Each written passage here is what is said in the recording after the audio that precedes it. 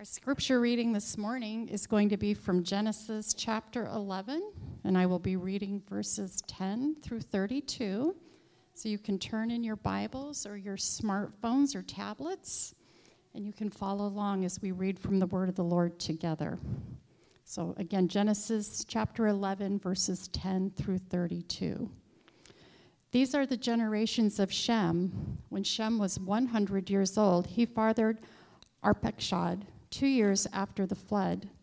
And Shem lived after he fathered Arpachshad 500 years and had other sons and daughters. When Arpachshad had lived 35 years, he fathered Shelah. When Arpachshad lived after he fathered Shelah 403 years and had other sons and daughters. When Shelah had lived 30 years, he fathered Eber. And Shelah lived after he fathered Eber 403 years and had other sons and daughters. When Eber had lived 34 years, he fathered Peleg. And Eber lived after he fathered Peleg 430 years and had other sons and daughters. When Peleg had lived 30 years, he fathered Reu. And Peleg lived after he fathered Reu 209 years and had other sons and daughters.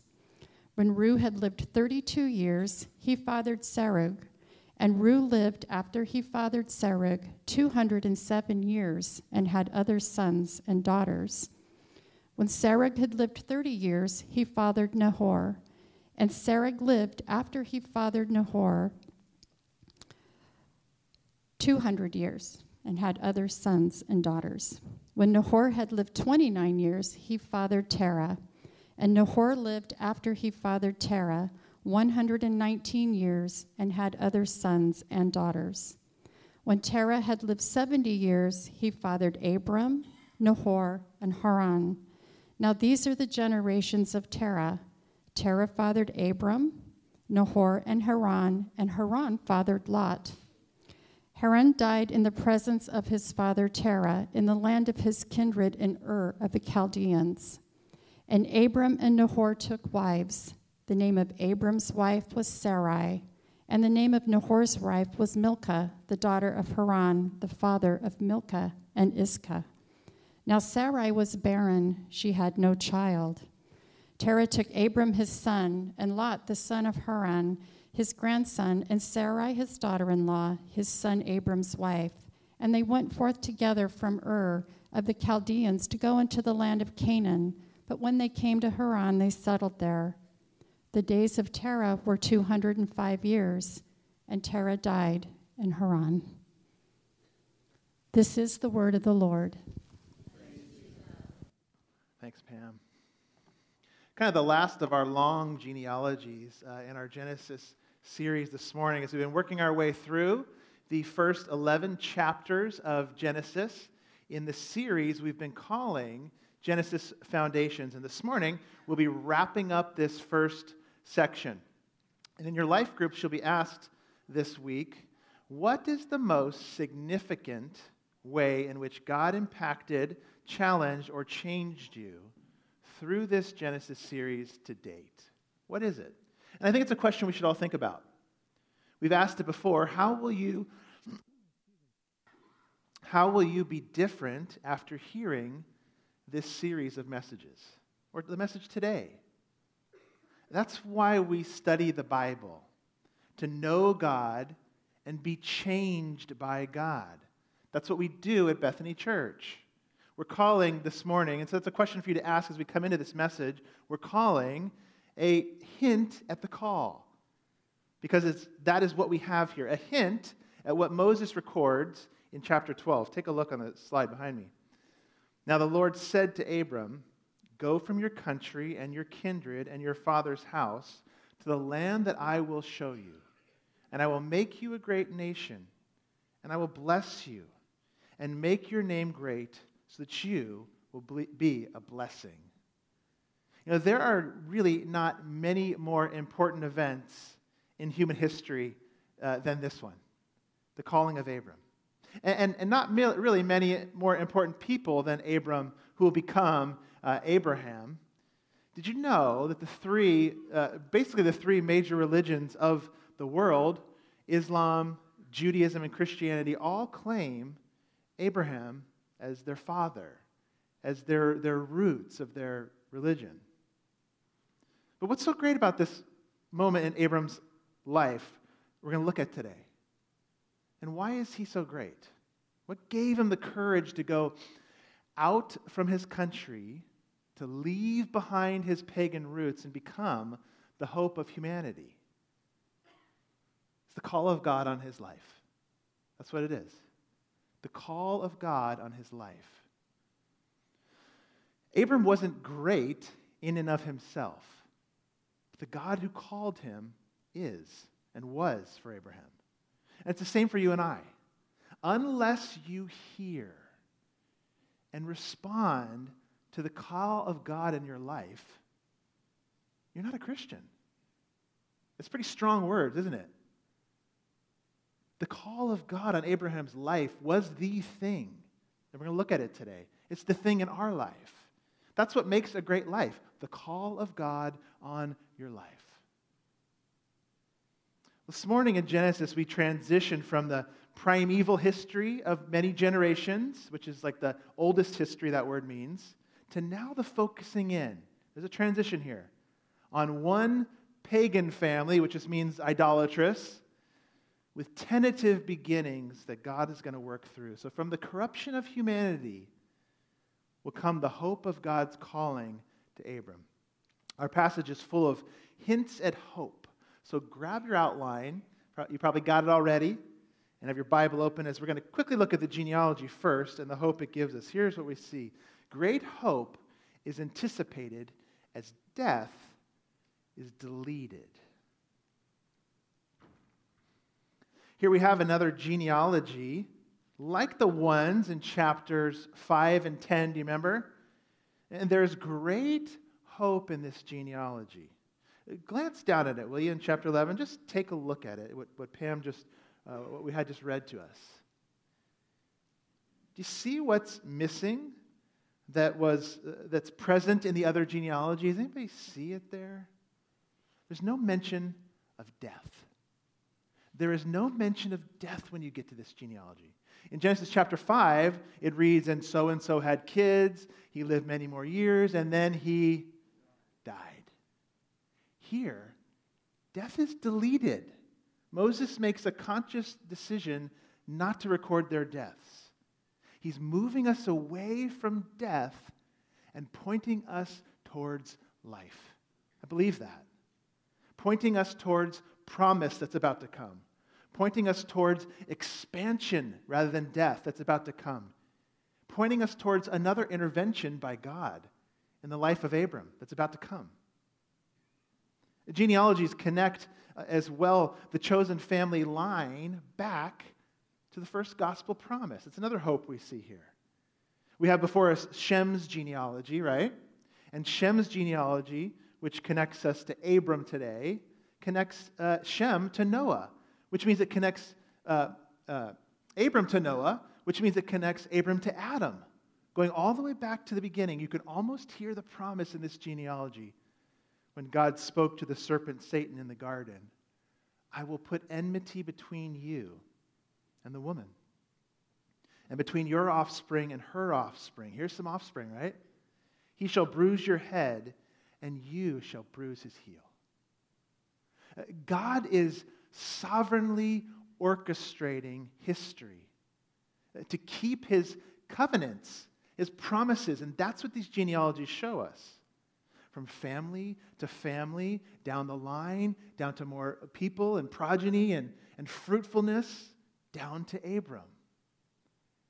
It's the next Toldoth. Remember, there was 11 of those in Genesis. It just means here's what happened to this family line. It's the Hebrew word. But that we make a transition in the book here.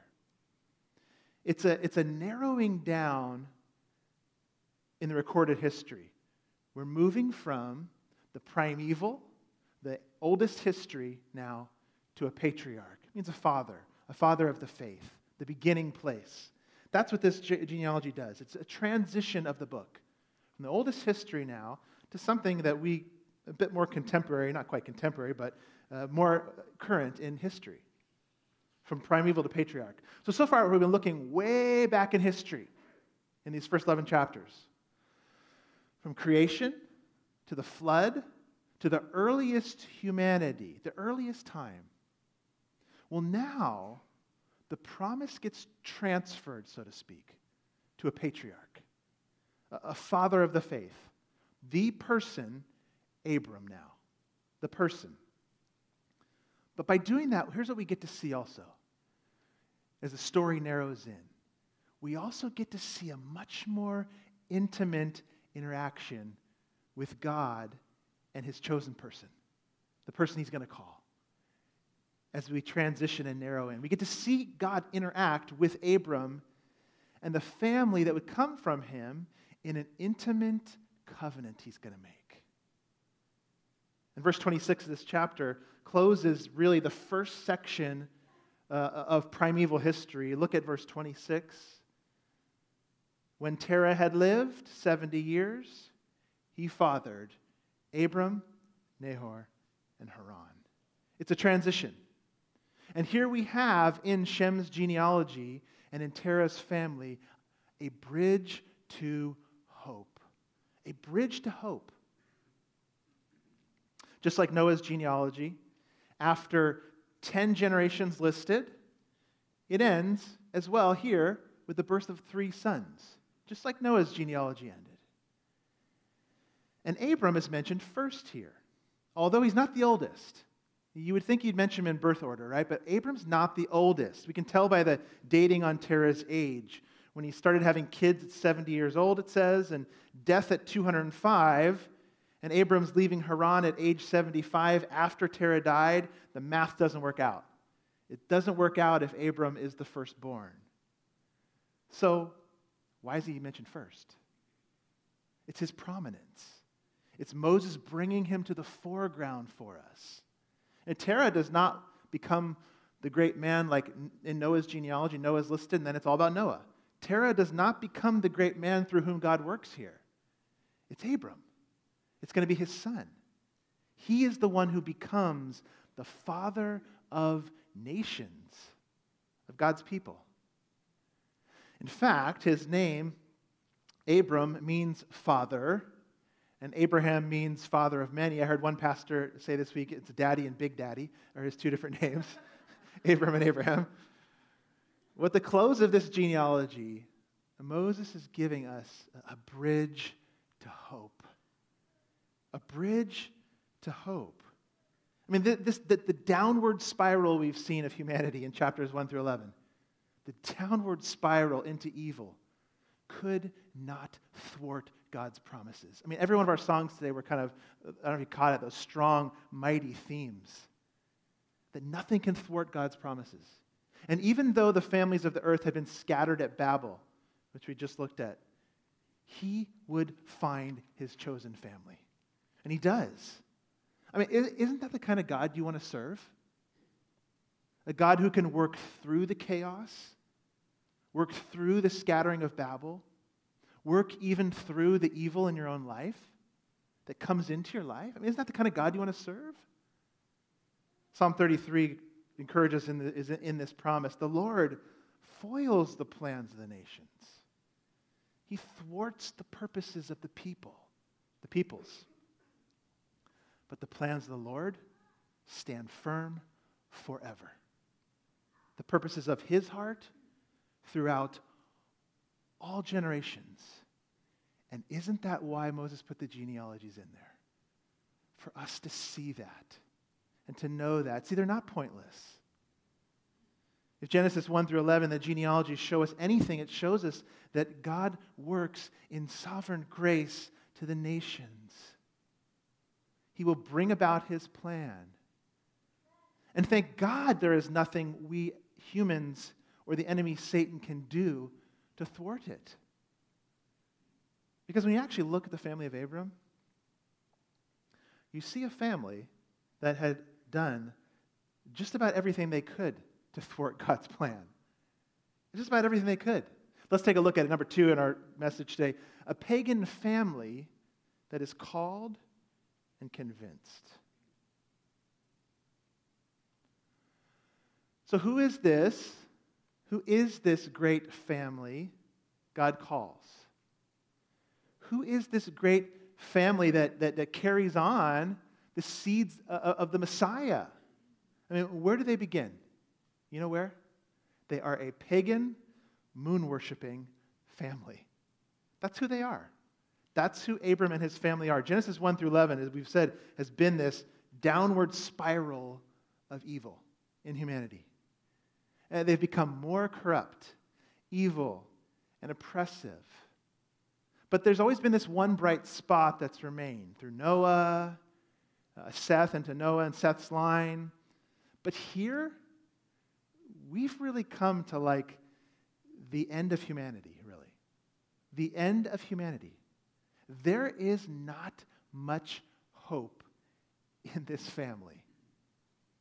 But what do we see? God calls the pagan and the tentative here.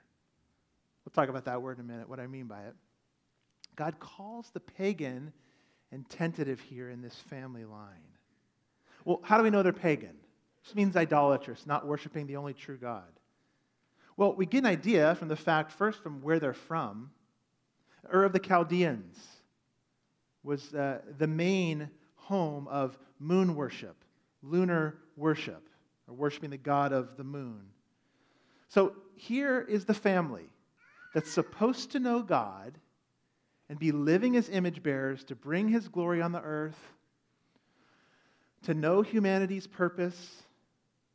And so what we see is humanity's hope in this pagan family is like a candle that has burned down to the end of a wick. And it's just a little flicker that's left. A pagan, idolatrous family. We might say, well, just because they lived there doesn't mean they had abandoned God. Just they lived in Ur. Well, that's true, but Joshua gives us the information we need. Take a look at this verse in Joshua. Joshua said to all the people, "This is what the Lord, the God of Israel, says. Long ago your ancestors, including Terah, the father of Abraham, and Nahor, lived beyond the Euphrates River and worshipped other gods.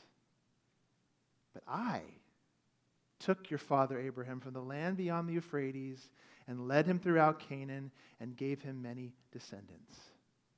So the last family that's supposed to be our spiritual pipeline is lost. They're pagan, polytheists, and some of their names even come from the cult moon worship. Terah and Milcah and a couple others. They're just from the names of cult worship. I mean, it's possible that Abram stood on top of, they would build ziggurats, which is probably what the Tower of Babel was. They're like those buildings. That it's possible he'd stood on top of that, a ziggurat that had been built to worship these gods, much like the Tower of Babel. Even knowing that in Ur and their ziggurat, human sacrifice took place. This is the first family, the family God goes after. Pagan. But it was also tentative, we said. It was also tentative.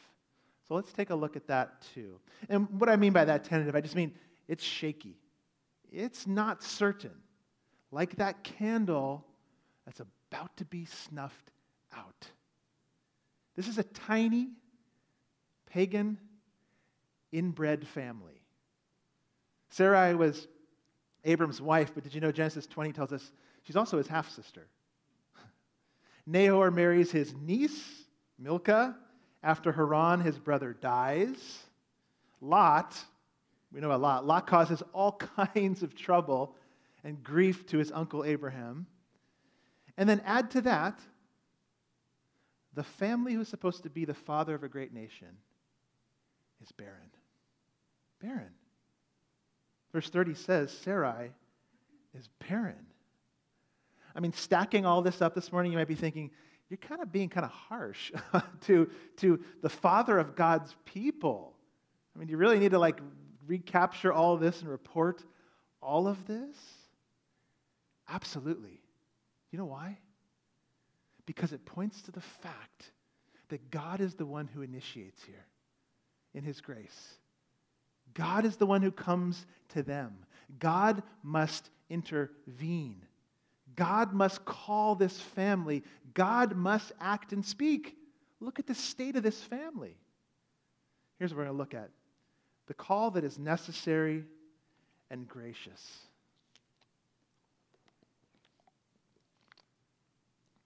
Apart from God's call on this family, the wick would have gone out. They would have remained in their spiritual slumber, their spiritual death.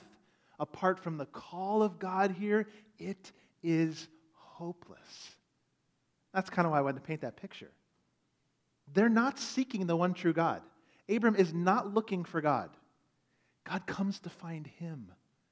God comes to find them. That is the picture Moses paints for God's people. And we have to see the dire circumstances so the grace of God will shine against that dark backdrop. That's what he's painting for us. Paul does the same thing. Paul does the very same thing in his letters for us. You were dead in your trespasses. It's not very good news, is it? It's not very joyful, is it? But Paul's so clear, so that he can go on and say, but look what God did for you in your deadness. Look what he did. It's no different from all of humanity. Paul makes it really clear. The picture we get of the pagan tentative family of Abram is our picture. Is our picture. No one seeks after God, Paul writes in Romans 2. As well, I mean, not Romans chapter 2. Romans as well. This is not the danger of death Paul's talking about here. This is the way we're born. Alienated from God, living under a present reality of spiritual death, unless he calls. That's what Abraham shows us. It's absolutely necessary. It has to happen in a life to come to God. He calls us. And in case you think it's just Paul, here's Peter. But you are a chosen race, a royal priesthood, a holy nation, a people for his own possession, that you may proclaim the excellencies of him who called you out of darkness into his marvelous light. What's Peter saying? You're in darkness. Not in danger of darkness coming, but in present darkness. Until you're called out of present darkness, he says. The call of God is absolutely necessary to break into, disturb, and disrupt your life. My life. I may have shared this story before on a Sunday. If I have, forgive me, but I love it. It's one of my favorites, and if I have, tell me after, and I won't do it ever again. So we'll do that. But I had a college professor who would tell the story of visiting Israel and getting a visual picture that gave him a greater understanding of God's calling on our lives. He went to a local coffee shop with a friend, the Starbucks on the corner in Israel, next to a field, I don't know what it was, but some coffee shop. And next to this coffee shop was a field that had some fenced-in areas where shepherds would come from time to time, bring their flocks, and go get a cup of coffee. They would just do it. It's where the setting where it was, and it was adjacent to this pasture. And he was there sitting actually outside, kind of cafe on a table outside, and he saw a shepherd come up leading his flock up, and he put them kind of in this pen, and he left them there, just left them, and went in the fenced-in area and went in to get a cup of coffee. Well, he's still sitting there talking with his buddy after another 20, 30 minutes. Another shepherd came along. But he put his sheep into the exact same pen as the other guy. My professor's saying, like, this is crazy. Like, what is he doing? Why? They all started to mingle. Unless you probably own sheep, they all look alike, right? And even if you own them and they all mix, it's probably hard to find your own.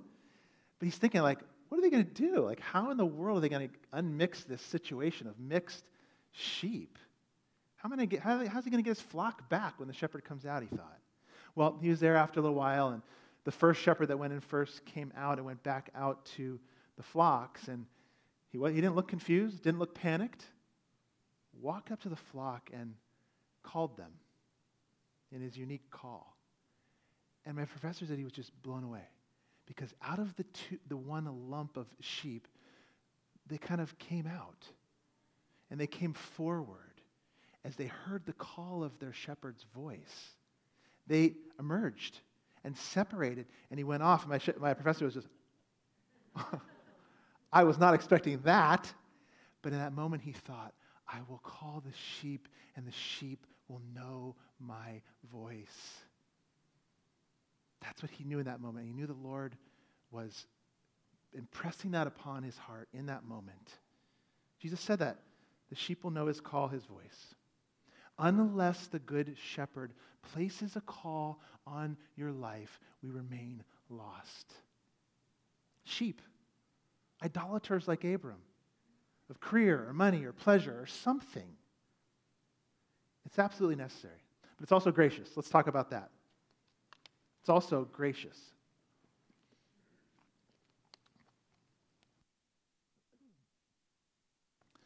Abram is not qualified to receive this call. We've just made the case, haven't we? He's not a great guy, like maybe he becomes. He's not faithful to God. As we're going to see actually in Genesis, most of the patriarchs and their families are not great and faithful. He needs a call, like all of us, because we're all unqualified. All of us. You know, when you have health issues, as I've been having some recently, or I know you have too, some of you, or in your past, you go to a doctor who is qualified, don't you? You want to find the most qualified doctor or surgeon. You pick one out because they're qualified. You call them on the phone because you were referred to them. They're qualified. Not so with God. His call in our life is an act of sheer grace. His call is actually what makes you qualified. It's what qualifies you. It's by grace alone that Abram was called according to God's plan. That family is at a dead end, Moses shows us. They're idolaters and barren and without much hope. But the call breaks in, and guess what? Then again, there is hope. There is hope for humanity. It's of grace. But it also requires a response, which we see in Abram. Let's take a look at the response. The call that requires belief, personal obedience, we'll say even risk. Well, what was Abram's call? We read it in chapter 12. We're not getting there necessarily today. We read it in chapter 12. Trust God and leave your country and go to a land I will show you. That's a pretty extreme call. We have here today, though, is sort of the effect in chapter 11, again, before the call, like we did last week. Remember, we had the table of nations before going to actually looking at the scattering of the Tower of Babel. Look at 31 and 32 with me. We have them going out, actually, before the call is recorded in chapter 12. Verse 31, I'll read it to us. Terah took Abram his son, and Lot, the son of Haran, his grandson, and Sarai his daughter-in-law, his son Abram's wife, and they went forth together from Ur of the Chaldeans to go into the land of Canaan. But when they came to Haran, they settled there. And in chapter 12:1, we see it. God calls. He says, get out. Or better yet, get yourself out. Get out. They're called to go to Canaan, but they end up stopping halfway in Haran. You see here. Maybe Dad said, you know, Moses, this is far enough. You know, I thought it was crazy to leave behind everything we had and our ancestors and our family and our gods we left behind, but now I really think it is. This is far enough. Maybe that happened. Maybe Abram even said, God, I mean, is this far enough? We've gone really far. Is this far enough? God says, no. I'll show you. I will show you. Get out. Get out. And Abram does. After Terah dies, he gets out. and leaves himself. Maybe some stayed behind, who knows, some family. Your membership in a good family, as they went as a good family, or your church attendance, or your Bible reading plan, whatever it might be, doesn't save you. Responding personally to the call of God through faith is how God works. And Abram had to get out again and leave family behind. Have you met him personally? Have you responded to the call personally? I mean, there's no riding on the coattails of anybody else in God's kingdom. Except Jesus's, I guess we could say, right? There's no riding on anybody else's coattails. Somebody else's track record, a good family name, a good history here in Canby of a good family. No. Great bank account, nice moral. None of that. You can't ride on those coattails, or yours or anybody else's.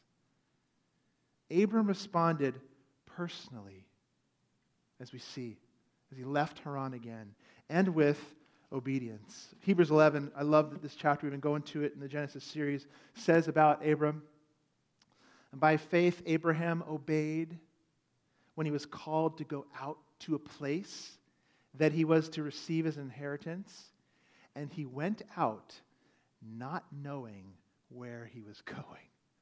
I mean, think about that. He went out not knowing where he was going. God just said, get out, without showing him where he was going. Get out and go. It was open-ended or open-mapped, I guess you could say. There was no coordinates, no GPS for him. Go to the place I will show you. But first, just get out. No handwritten directions, no GPS, nothing, none of that. Some of our ladies went to the Beckmans for IF gathering this weekend. And the Beckmans live a little off the beaten path, I guess you could say. And a GPS actually won't get you there. If you try it, it takes you somewhere else. So they prepared some directions for the ladies. And I actually heard they had an amazing time on Friday and Saturday. I'm looking forward to hearing more about it. But they prepared some directions for the ladies, typed some up, gave them to them to get there. Now imagine if we would have said to those ladies, just get out. Get out and you'll make it. Get out and I'll show you where it's going to be. Get out and just go. Okay, I want to go. Well, where is it? I'll show you. Just go. Get in your car, start driving. You'll make it. I mean, think about that, if we would do that. That'd be absurd, right? It'd be absurd. But God's the one asking us to get out here. Not just one of us. God is asking Abram to get out. Not just another person, but God. To risk, to obey. And he says, just go and I will show you. And we're going to see this. He does this over and over again in Abram's life. Over and over again in Abram's life. If your response to follow Christ is this, okay, I'll get out and go if you show me exactly where and what I'll have to do and what I'll have to give up to get there. And if it then makes total sense to me, I'll go. That's not answering the call. That's keeping one hand on the wheel of your life while trying to wave out to God out the side window. That's what that is. This is the all-encompassing call of God on your life. I'll go wherever you show me, even if it means walking away from my culture and my idols, as it did for Abram, and the people I know and grew up with and love, and living, standing out like a pilgrim who is journeying on to another home, another place. Because that's who the Christian is, a sojourner, an exile. That's what Peter's getting at when he says this in 1 Peter 2. Beloved, I urge you as sojourners and exiles to abstain from the passions of the flesh, which wage war against your soul. Keep your conduct among the Gentiles honorable, so when they speak against you as evildoers, they may see your good deeds and glorify God on the day of visitation. Answering the call of God to become a disciple of Jesus means you're going to have one foot in your culture, one foot in our culture. We have to. We're called to live here, but to live as a sojourner, as an exile. We're called to live here in that way. It means living your life of faith and obedience. It means it's going to look weird at times. It's going to look strange at times. Peter's saying that here. It's going to look odd. It's going to even be risky at times. And even be spoken of as evil, Peter says. Even be spoken of as evil. You're good. God says, get out. So we get out. We live for him. Abram got out. You might hear this and you go, well, okay. It's a lot of kind of theological, kind of heady, this surrendering to God, this call.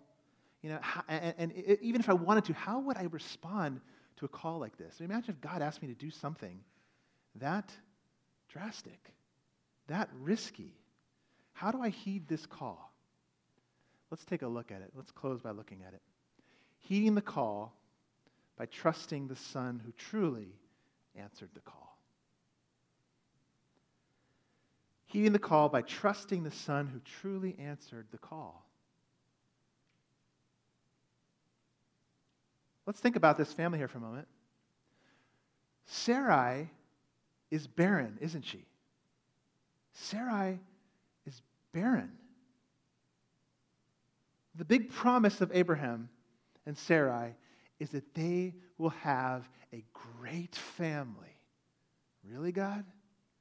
Amazing family. Like the stars in the sky. Nations will come from this family. And they can't even have a child, a son, to carry on the family name. Even so, you know how they live? They live according to the promises as if they are true before they ever even see it. That's how they live. Even when it looks crazy. Get out, Abram. Get out, Sarai. You're going to have a great family. We know we can't have kids. Get out. But Sarai, the beautiful Sarai, had faith too. Take a look at her faith.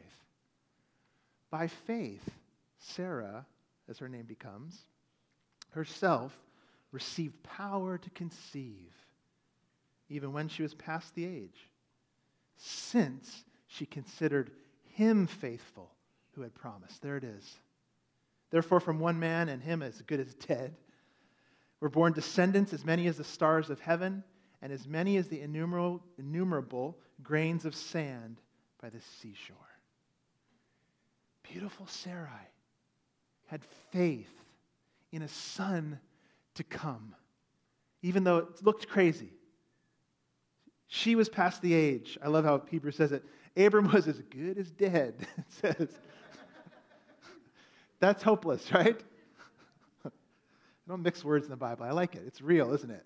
It's very real. And Genesis is very real. She had faith in his son to come because she considered God faithful who had promised. That's what the Hebrew writer says. Get out. Go out. Believe. And if you do, everything else will show up. Everything you need will show up. It might not be what you think you need, but everything you need will come to you if you respond to the call and get out. Just answer the call. And the son came, didn't he? You know his name? Isaac. We're going to look at him when we go back to our Genesis series, probably in the fall. Isaac came. But another son came from that family line too. Another son came from this same family line of Isaac. You know what he was asked to? He was asked to get out of his father's house as well. He was asked to get out. He was asked to leave behind, to walk away from his home of heaven. He too was asked to heed the call of God on his life and to go to a place where he did not know, live the life of an exile, a sojourner, a homeless traveler. But you know why he did it? To call the sheep, to call us out of the pen. He knew he had to go out to bring back the sheep from the fold. But the way he would do it, the way he would do that was a call for him to death on a cross. Another son would come from this line for us. He gave all that up so that we too could respond to the call and come to the land that he will show us someday. The place he will take us. The home you've always wanted. And when we grasp this and believe this and answer this call, you know what we'll do? We'll get out. Doesn't mean you're going to be called to go to another country. Most of us won't be. But you'll live in the culture he's put you in with one foot in it and one foot to the Lord, in your life to the Lord, and one foot there living for him. Getting out. You might be thinking today, this is too much. This is too much. This call of Christianity, it's all-encompassing, like submit everything, my life, like a guy did like Abram and his whole family, they got out there. You might be thinking, he's asking me to trust him in the middle of this trial right now? He wants me to get out when this is what's going on in my life? I don't even want to open the front door sometimes. You ever feel like that? This crazy season of life? Maybe it's this lonely season of life? This poor season of life? And you see, Jesus isn't asking you to do anything he wasn't willing already to do himself. He got out for us. And when you hear that call and embrace it by faith, that security, that salvation he gives you, you too will answer the call and you'll get out. Whatever that looks like, whatever he calls you to, whatever he puts in front of you, whatever he asks you to do, we will get out. We get to do that together too. You're not on your own. Let's pray.